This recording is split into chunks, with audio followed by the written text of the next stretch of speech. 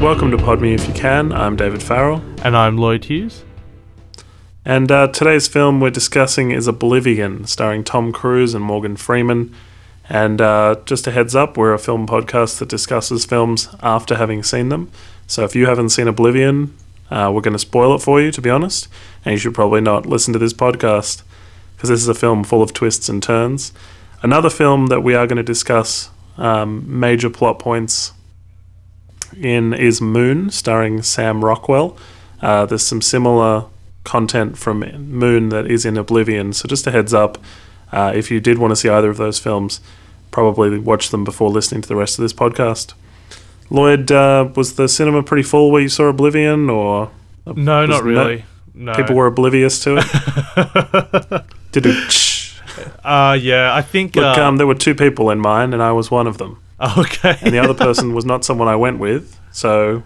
Oh, okay, you know, really? Had I brought someone, it would have been a huge jump in box office.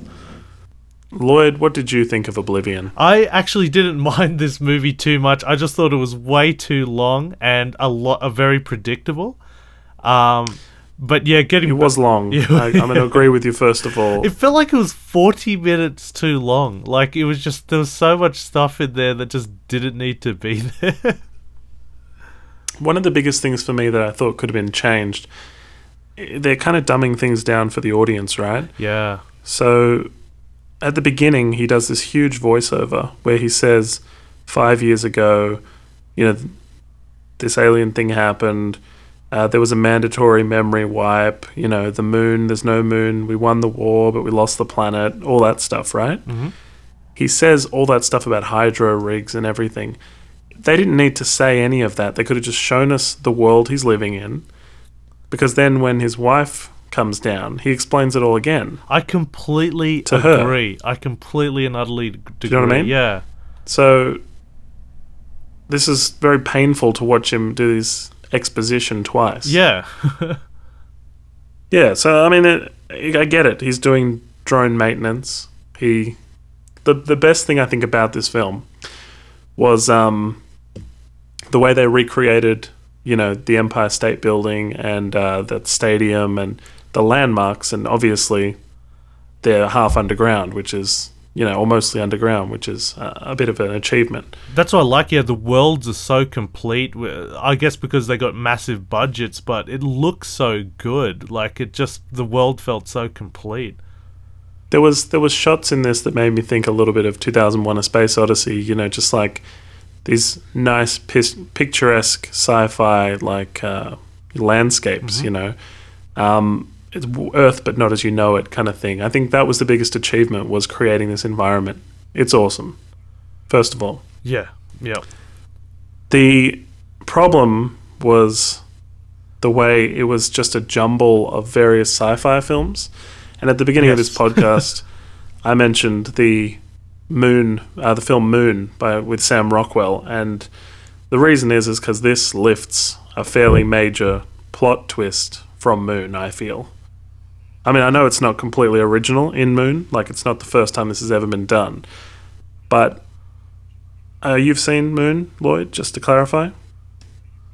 Yeah. Yep, I have seen Moon. So, like, in Moon, for those of you who don't mind being spoiled, and again, spoilers coming up because it's a big part of Moon, Sam Rockwell's working on the moon, and he's nearly done, and then he finds out that he's in an accident and finds out that he's a clone, basically, and there are lots of versions of him. They're all frozen up on the moon in a secret room, and whenever he dies, they activate a new one, basically, and, he'll be forever up there working, and presumably there's a version of him that is on Earth living his life. Yep. And this is like a sad portrait of, what's left of this clone's soul, I guess, this kind of, a really interesting film. Yeah. And what we get from Oblivion... what we get from Oblivion is he's working on these drones in just this sector, and he can't go outside of this sector. And of course, there are lots of sectors, and there's a different version of Tom Cruise presumably working on drone maintenance in all of them, and they're all a product of this alien technology, I guess, cloning him, or however they've done it. And that's like a Yeah. major twist in this film, isn't it? Yeah, that's right. Did you see it coming? Yeah. Yeah, me Yes, too. I did. Yeah, me too. I was just waiting for it to happen as well, because Yeah. there's a lot of reasons, but the fact that he's got a number on him, Yes. that was a clue right there. The fact that his wife, played by Olga Kurylenko or something, I don't know if I can pronounce her name, she has been asleep for 60 years, right? When he's repeating all the voiceover stuff to her and she's just waking up and everything.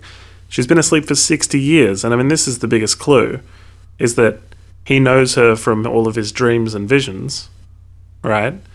Yeah. But he hasn't aged 60 years, yeah. you know? It's like there's the obvious clue to me. Yeah. If they didn't show any of that dream stuff, or perhaps they didn't show it clearly, like in 12 Monkeys, in 12 Yep. Monkeys, you're not really sure what you're seeing every time That's he one dreams. I'm glad you referenced that. That's one of the best uses of flashbacks I've ever seen. Yeah, and it's like you don't know quite what you're seeing. You're seeing a little bit of it, a little bit of it, a little bit of it each Neither time. does the main character. That's the thing.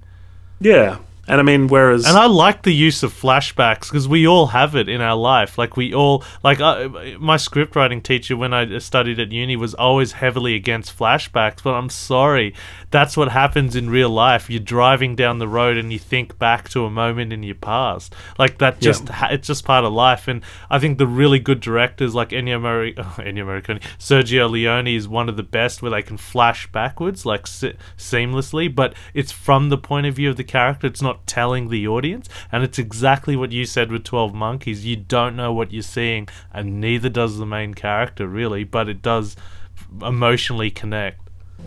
Perhaps the reason your script writing teacher said that was because it's like a sloppy way of exposition. Exactly. Is that correct? Yes, that's Well, correct. That's absolutely correct. That's what she said. So in Adaptation, the film with Nicolas Cage, I was about to reference that. yeah, I mean his way of exposition is through it mentions voiceover, and God help you if you have your characters do voiceover, in the Robert McKee seminar he goes to. So this film has both flashbacks and voiceover, which is, where it starts to fall apart. There's too much going on in this movie. It's trying to be too much of a grand, massive thing. It's like if you just took out... Yeah. I was going to say, if you took out one of those elements, say the voiceover, and you just had those flashbacks, but they weren't so obvious, like you see a woman with dark hair or something, but you don't see her face, Yeah. then this probably would have been a much better film if it would... Yeah, it could have been a lot tighter. Yeah, exactly what you said. It could have been much more condensed, and it would have been I don't want to say the film is bad because I actually think it's pretty good, but there are a lot of annoyances. It's really dumbed down, as you said. It's a complex story, but told so gently to the audience. Like they just try to give them as much information as possible. Like, by the way, we're in the future. Here's Tom Cruise. He's having flashbacks. Yeah. This is what's happened, Yeah, it dumbed it down too much. I think audiences are smarter. Yeah, audiences are smarter than that. Exactly. And look, I want to take a moment and talk about the cool technology because, again, the world was the best part of this film, the world they created. That treadmill circle was pretty cool. Very Kubrick-esque. Yes. And they had that motorbike that kind of just uncompacted, And it didn't seem too futuristic as well. It was just that's pretty practical, I guess. It's the right amount. Yeah, I can see motorbikes being able to fold down into a suitcase, Mm-hmm. Anyway, but when I first heard of this film, I thought it was going to be like WALL-E, the animated film. He's collecting things on an Earth that, has been destroyed barren. And stuff. Yeah, maybe he's just there on kind of a scouting mission or whatever. And I didn't know much about the drones or anything like that, so I went in with pretty low, expectations. Not really thinking. I didn't research it. I didn't look into it too much. I just went in and checked it out, And look, I think I think Tom Cruise did a good job. I think Yeah. there's just too much going on. Like I said, I feel like I think we defended him heavily in the Rock of Ages. I think our listeners are fully aware of our feelings towards Tom Cruise. We're not one of those people that are against him at all. We think he's a very good actor. Yeah, it's just unfortunate he's just got a lot of stigma associated with him, and I know a lot of people won't see a movie because Tom Cruise is in it, and they actually grunt when they see his name, "Ugh, Tom Cruise," and I'm like, what? Yeah. He's a very good actor. Go see Magnolia. Go see Born on the 4th of July. There's nothing wrong with his acting, and I think he did a great job in this film. I really enjoyed. I thought he was like the best person to have as the main character to bring us through this story. yeah, and I think sometimes he does vanity projects, and this could have been one of them. Yeah. Why? Because there's but multiple Tom Cruises. Yeah, that might be it. Yeah, the when he's flying around in that ship, that bobblehead of Elvis, I have almost the exact same bobblehead of Elvis. Almost identical. I liked the whole brainwashing thing where it was like, are you still an effective team, and Yeah. Melissa that's cool. Leo, I believe, on the monitors. She and was great. Yeah. She was very robotic, though, which made me think she was just a recording, like Yeah, reminded me yeah. of HAL, reminded me of 2001: A Yep. Space Odyssey. Great point. And I think that was a nice touch, but it did make me wonder if the redhead was being brainwashed every time she said that. Mhm. Like if that was a trigger word. Yes. Yeah. And had you seen that redhead in anything before? No, I haven't. No, I thought she did a great job. I think she's a pretty talented actress. Andrea Riseborough? Sure. Riseborough? Yeah, I'm just having a look. Born in 1981. And the only thing I've seen her in is Never Let Me Go, which is a great little film from 2010. Good book as well. But she looks like she's been working, since 2005. And there's a lot of variety of roles, but she's very unfamiliar. Like, I feel like she could be, like a big actress. Like, I got a big rising star from her. Yeah. Just from like- watching her in this movie. Like, you got that Yeah, I sense. think- Yeah, I cool. think she really kind of stole a lot of scenes dramatically. She had a lot to do. She was obviously betrayed in the film, and obviously, She had you know, feelings, which is what I liked for Tom Cruise. yes. Yeah. Character, and like although she's a clone, she had that like conflict. Like, I've got feelings for why do I feel really upset about this other girl? Like, after the ending, like she's in the ship. She's a really good pilot, and to her credit, she stays aground with Tom Cruise. She doesn't take the option to eject out. She goes, no, we came in this. We're gonna see this through together. And there was obviously some feeling like, and the only information you got was when she took that self shot of both of them, and Tom Cruise Yeah. is looking away. Yeah, that was really cool. But you could sense that there was some feelings towards him there. Well, at least I got, and the clone has replicated those feelings. Like when the wife comes back, there's something ill she's feeling inside, and she's not sure what. Well, that's what I was getting from the film, but that was really good. I just pity they couldn't do that more. And of course, there was the sexy swimming pool scene. Yeah. I Well, pity when they you got couldn't an do more of that. I was about to say, when you get an actress that good looking, you might as well show them off. Like, you're paying a fortune for them. It's just like, all right, this will make one for the trailer. And then there's that shot where she undresses and she's a silhouette, and then she dives into the pool, and the camera dips down, and you see that the pool is basically like, a dip in. Yeah, it's kind of just hanging there, isn't it? Like, there's Yeah, nothing it's underneath like it. something you see in Dubai. Yeah, and look, when there was a few bits of dialogue and stuff in this film that bugged me. One of them was when Tom Cruise and let me check what her character's name is. She's Victoria. Victoria. So when Jack and Victoria are talking and stuff at the beginning of this film, there's a real 2 weeks from retirement, Riggs. Yeah. Like Lethal Weapon-y vibe. That was like stuff that we Moon didn't- as well. Like Moon, it was always the heavy thing. Like, we're looking forward to get out. Like, Yep. yeah. And that's obviously part of the brainwashing and stuff. Is It's that part they of the think they've- tragedy of the clones, because they're always stuck in this self-belief that keeps them going, and obviously they terminate them and start new ones or something. You know, it's a tragic thing for them. It is, and I feel like we're getting a lot of clone movies these days, and we're obviously coming closer to human cloning. And yeah, it's right around the corner. That's exactly right. And how are we going to, there's a lot of issues that has to be addressed. When this comes, like ethical issues that haven't even been set. Like, there's no one in our whole entire history. There's no books written about this. You know, we got no textbooks to go on. You know, this is like a first walk into these areas, and films, to its credit, is doing that, really playing out what ifs. You know, exactly. And have you seen Olga Kurylenko or whatever her name is in anything else? I think she was in Hitman. I think she's a very beautiful actress, extremely beautiful. I think she's played a Bond girl as well. Yeah, that's what I know her from, is one of the Bonds. Which Bond film was it? It's one of the Daniel Craigs. It's not. It's definitely not Casino Royale. I think it's the one after that one. Quantum of Solace. Yeah, I haven't seen Quantum of Solace, but I think she's a very beautiful girl, and I think she was cast right in this film, I guess. Max Payne's. She was in Hitman and Max Payne. Max Payne, that's the one. So she's got that video game. Yes. Well, yeah, I thought the visions with her were repetitive. It was like... Yes, too much. Yeah, too much. It really took me out of it. And stuff like that really made me look at my watch during, the middle of this movie.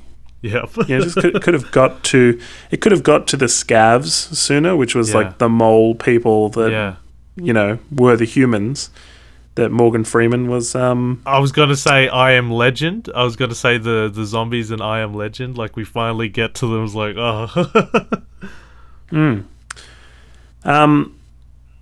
Look, I did get to the twist pretty quickly that Morgan Freeman and that were the people, and that he was working for the aliens, because you get that stuff in the exposition where they say, we got attacked by aliens, right? But we had time to build this giant triangular space station that all the humans live on, and I'm just down here fixing stuff up on Earth. You know? It's very, very bizarre that we were able to, as a human race, just knock up this spaceship that we're all able to live on during an alien invasion, you know? It's got a lot of holes, and so you start to question the reality that Jack is living in straight away. And it's sort of a cold, sterile environment, besides that photo of him and Victoria that we don't know the context of. It's a very kind of sterile, futuristic, I guess, environment, isn't it? And that's sort of... It feels alien, I guess, is what I'm getting at. Alright, so there's this incredibly convenient space station, like flying above the Earth, that we were able to build.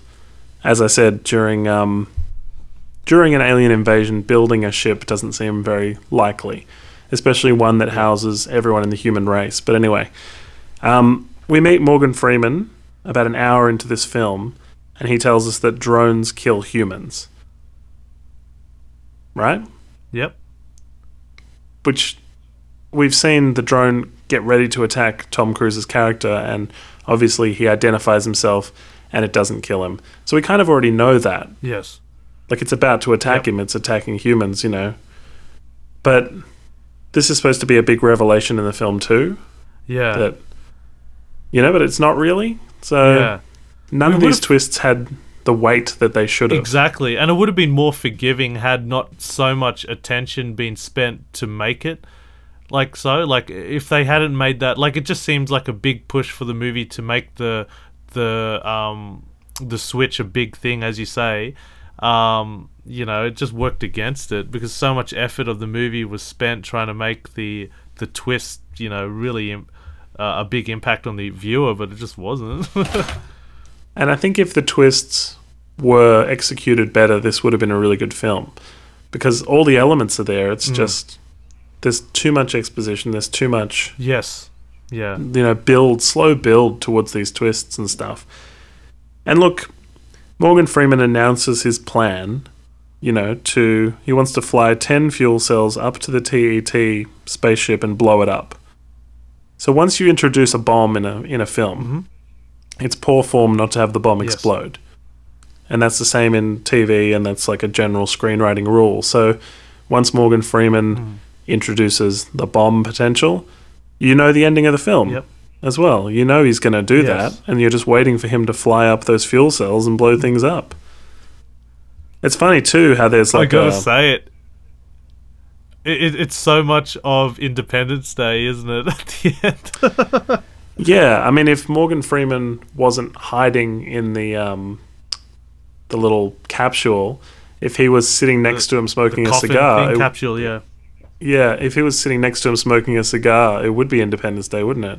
And I thought that was weird how the computer couldn't register if it was a male or female in the back. Yes. Like it just seemed to have so much. It bespoke so much technological advancement. Like it could read or scan the life forms on board that vessel. And it's just weird. It took it for granted. Tom Cruise saying, "Oh yeah, it's female." It's it's her. Yeah, totally. He should have whipped out a Mac PowerBook and just started uploading a virus.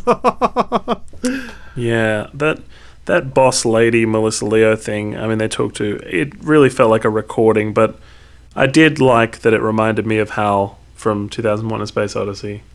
That was at least one positive. Yeah. Yep. I like how the film became a love triangle. I like that the wife created that element, but I don't feel like we cared whether or not Julia, the wife, got together with Jack. Because once we found out he was a clone and stuff, I think, it didn't really matter if they got together because in a way her husband was already gone. Mm-hmm. So it just emotionally didn't really land, I think. And that kind of ruins the last shot of the movie where it's like she finds him again kind of thing in his little hideaway. Yeah, it's weird. I didn't care for that point. I was like, oh, okay, she's going to love her clone again. Yeah.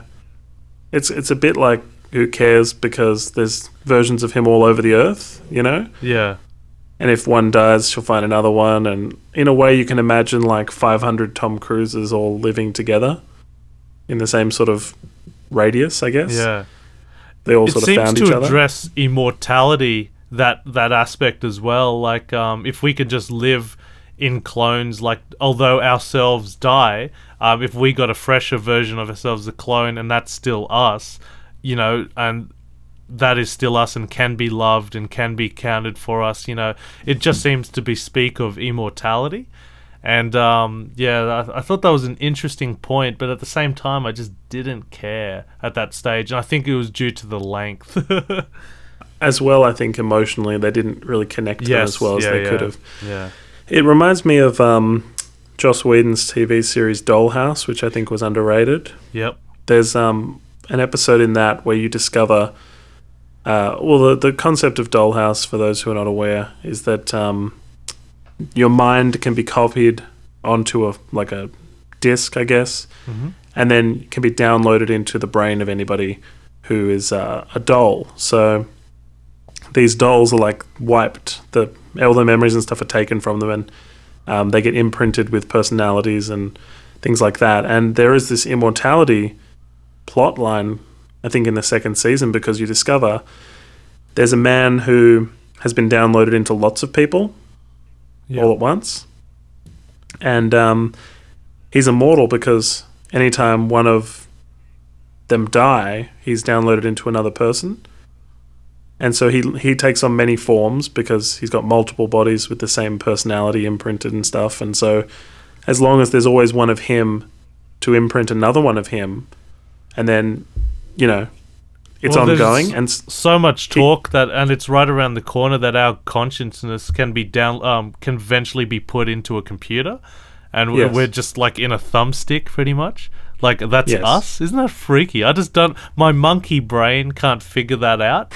But I think, like, I wouldn't be surprised. Like right now, we can send videos across the world wirelessly. I just think that is absolutely insane. Like, how can you watch that? Like a video that you could make right now, send it to me, and I can watch it on my a device that I'm holding in my hand. So, you know, if we could do that, I wouldn't be too surprised if that could happen. Yeah, and I think we're going to see more of this kind of stuff in sci-fi movies. I think it's important that we do address it, yeah, in sci-fi films, because at least it can explore these ethical boundaries or something, you know? Yeah, indeed. And I think they will. I think we're going to see more clone movies in the future. Yes. Did you think when he's doing that ship racing around that it was just like pod racing in Star Wars? I was thinking of Star Wars actually. Actually not the pod racing scene, but the scene where Obi-Wan is getting chased down by the bounty hunter, and the son's yelling, "Get him, Dad! Get him! Fire!" You know, that just killed Star Wars. But I was thinking of that whole scene. It's funny you should mention that. Yeah, I thought of Anakin doing his little pod racing the first time you see it, and how he's sort of weaving in and out between. Yeah, I thought of that, and that annoyed me that was my frame of reference for what I was seeing for Oblivion.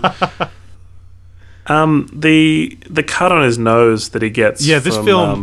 We talked about how many.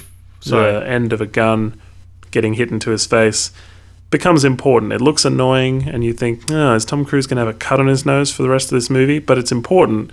Because then a couple of scenes later, you're seeing double Tom, and one of them has a cut and one of them doesn't. And it's the most obvious way the audience can identify. Because if you didn't notice the Tom number 49 and the Tom number 52 on their jacket, then, you know, this was the way you would know, was that, oh, wait, he has that cut on his nose, you know. So thankfully that wasn't just an annoying thing, that it was going to annoy me the whole movie. And it was part of the plot.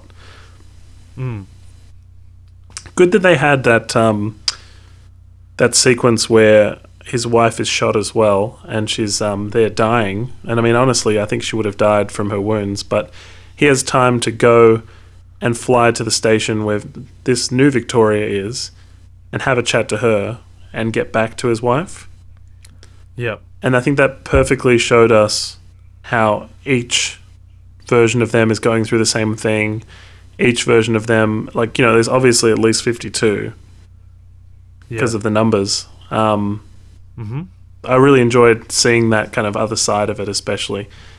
And it's haunting because she's obviously just been killed as well, and there's just another version of her and another version of her, and it's as if nothing has changed, you know?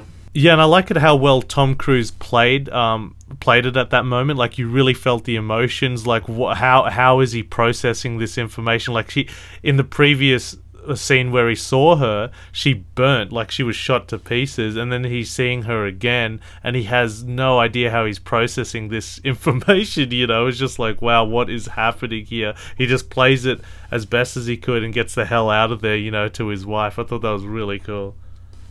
And in a lot of ways, he has a stronger relationship with Victoria. Yeah, absolutely. Than his wife. And I think that's where the real emotion of the film is, because you care more when the redhead dies than when his wife is shot.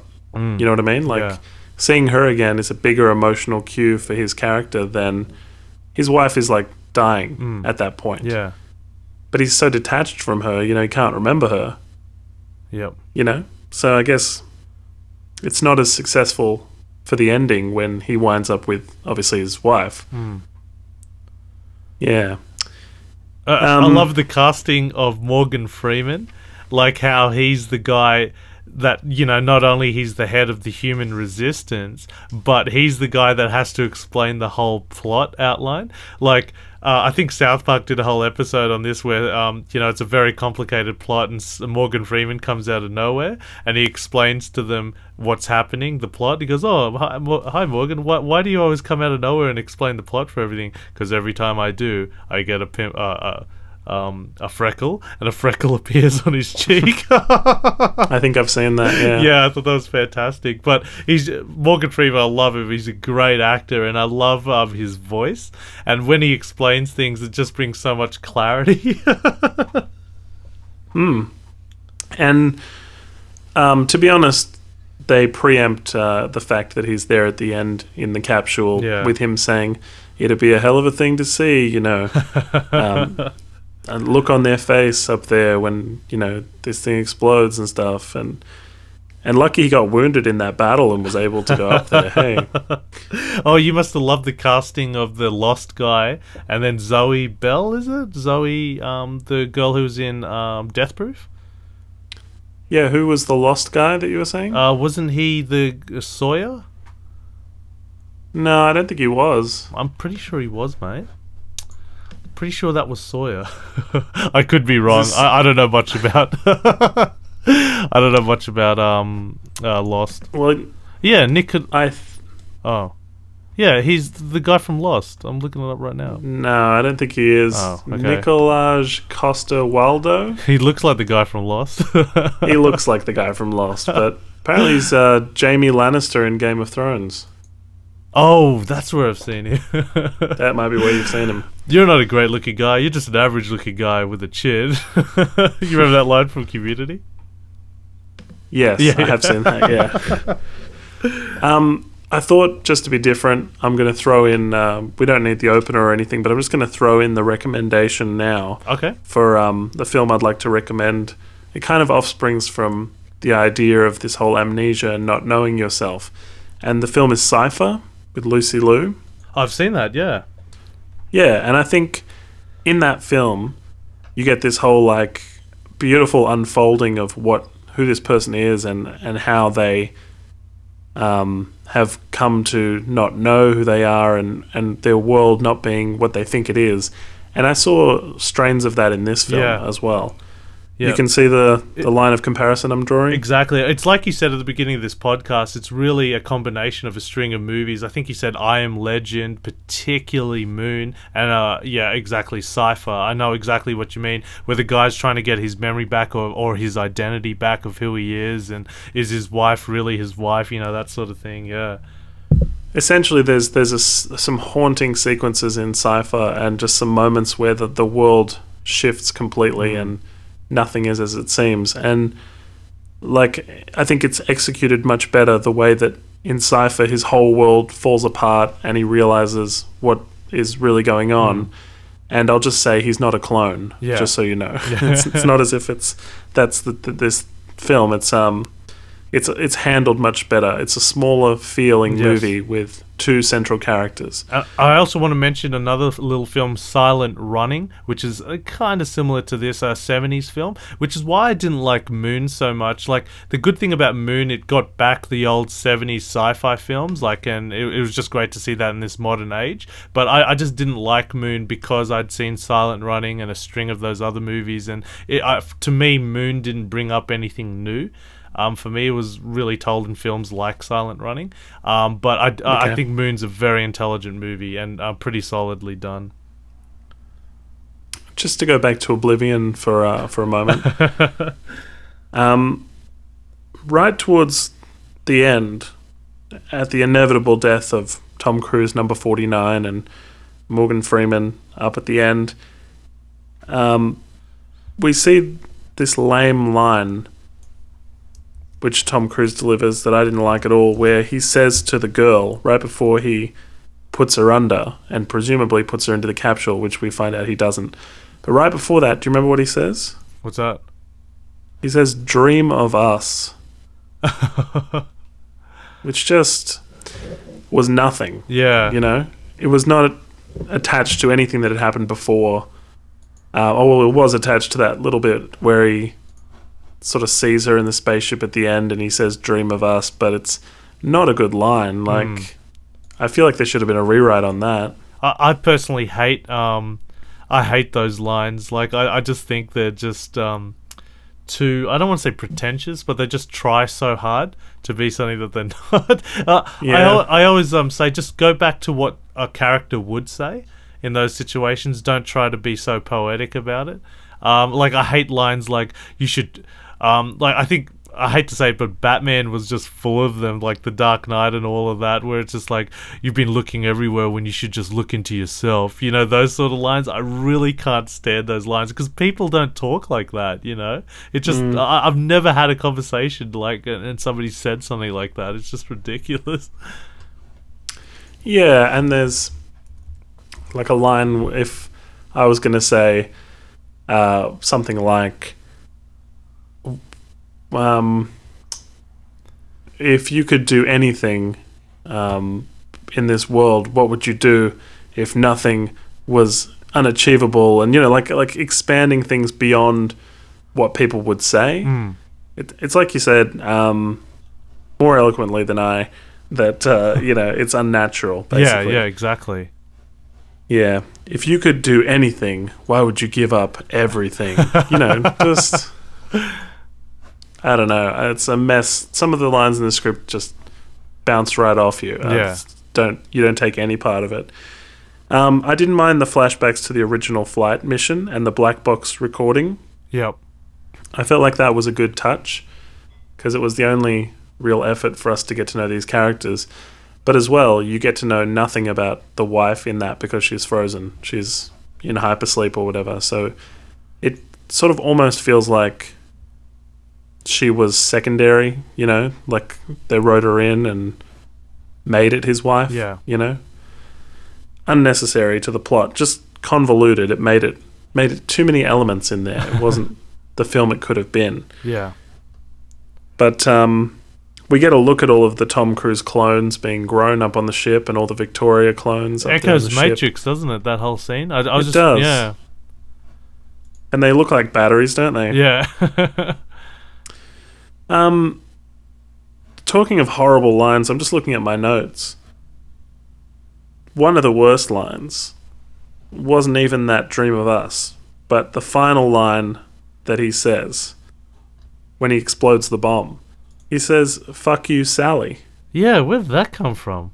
What was that? Yeah, the problem when you put in the F word, you know, you start doing that, you bring it to a different level, and you know, people say, well, you know, that's fine, you know, and everything. Like, I was actually doing a film, and the actor wanted to swear, and I didn't have that on the script, and I said, no, I don't want you to go, oh, what's wrong with that? You've had people, you know, shooting each other, stabbing each other, you know, what's wrong with me swearing? And I go, well, it brings it to a different level. Like, it just makes it dirtier. Like, you introduce one level of film, and then all of a sudden at the end you have the F word, the F-bomb being dropped. I don't have a problem with the F word being used in movies, but if you use it all of a suddenly, it just hits you in the face, and it just gives a bad taste in your mouth. You know what I mean? It's funny, the one of the only films I've made, I made a feature film called The Last Resort. You can watch the whole thing on my YouTube page. And I didn't put any swearing in there. There's no F word. There's nothing like that. Because even though there are life-threatening situations and stuff in there, at no point did I want to do that. Like, it didn't feel like that would help. Yeah. And it didn't feel like good dialogue. Yeah. You know? Because filling a film with F words, you know, when it's a shoot-'em-up action film and somebody gets shot and they swear, or, you know, when they're like, F you, when something big happens, you know, like that just is an exclamation point in an action sequence. Sure. But here it didn't feel like it was necessary. Yeah. Like, they can argue the character would say it in that situation. I understand that, but it was just a... Well, who's Sally then? What's that about? I think that was a song in reference to the song. I don't know the song. I'm pretty sure there's a song about Sally. Well, I know Mustang Sally. Maybe this is something I missed in the film. All right. That's fine. Let's we'll move on from that. Yeah, but the so point she has is, a baby. It did make like having him swear did make an impact. We both had the same reaction, so I'm glad we brought that up. It's just started raining where I am. Oh. If you can hear that in the background, I don't know. So she has a baby, the wife. She got pregnant from, you know, number 49, and then number 52, Tom Cruise, who's been enlightened by bumping into one of himself, goes searching for her and finds her at the cabin because, of course, he had a cabin of his own, sort of, or a place of his own where he was storing his own stuff he would find. And, you know, there's a kind of symmetry there, and that they were thinking the same thing, but he's going to raise a baby that his clone put in his wife, but he's also a clone.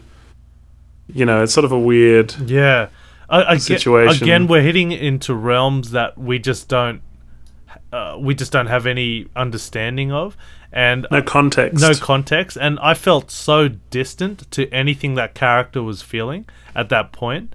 But at the same time, if I was from the director's point of view, how else could you do it? Like, that's what would happen, you know, in that situation. But as human beings, do we feel for that? Yeah, I mean, I think it's such a strange thing. This is weird, man. It was full of big ideas. I mean, I get it. I see what they're trying to go for. It's like a very grand film, but the execution is where it falls down for me. My only issue with it was the length of it, and you brought up some really good points with too much exposition. I completely agree. The director had done Tron Legacy just before this, and that was a big hit. I had heaps of issues with that film, but it was a very, very good-looking movie. And obviously Oblivion just fell right into that. Just had a very slick style of looking, very good-looking science fiction film. But I think he tackled really heavy themes that he just wasn't ready for, maybe, or just wasn't accustomed to dealing with. Like, it's something like you see in Star Trek that would have done it a lot better. Not the J.J. Abrams film, but I'm just talking about the TV show. But I completely agree with what you said. It was a big, grand film, and it tackled too many subjects that it just, you know. Yeah, but anyway, otherwise, I mean, 7.2 on IMDb seems about right. Yeah, that's right. I can't complain about that. I'd probably just recommend a Blu-ray, renting it, rather than just going to the cinemas to see it. Like, it is a very good-looking movie, and all the props and the whole art department did a phenomenal job in this film. Yeah, but just too long at the cinema for me to spend. Like, I love watching at home where I can pause it, you know, get something to drink, go to the bathroom or whatever. Yeah. Well, that'll be it for this podcast of Oblivion. We'll just do a couple of plugs. Yep. Next episode, we're going to do The Hangover 3, Back to Las Vegas, aren't we? I've just added that. It's not in the title. It's not The Hangover 3, Back to Las Vegas, although I guess you could see how that would work. And as always, you can find other Pod Me If You Can episodes on our website, which is www.podmeifyoucan. There's links on the left-hand side there. You can find my YouTube, where you can watch my film. You can find Lloyd's YouTube. We now have a Pod Me If You Can YouTube, where there's going to be some exclusive content soon, maybe even by the time this podcast is up. And as always, thank you for listening. Yep, thanks guys, all the best.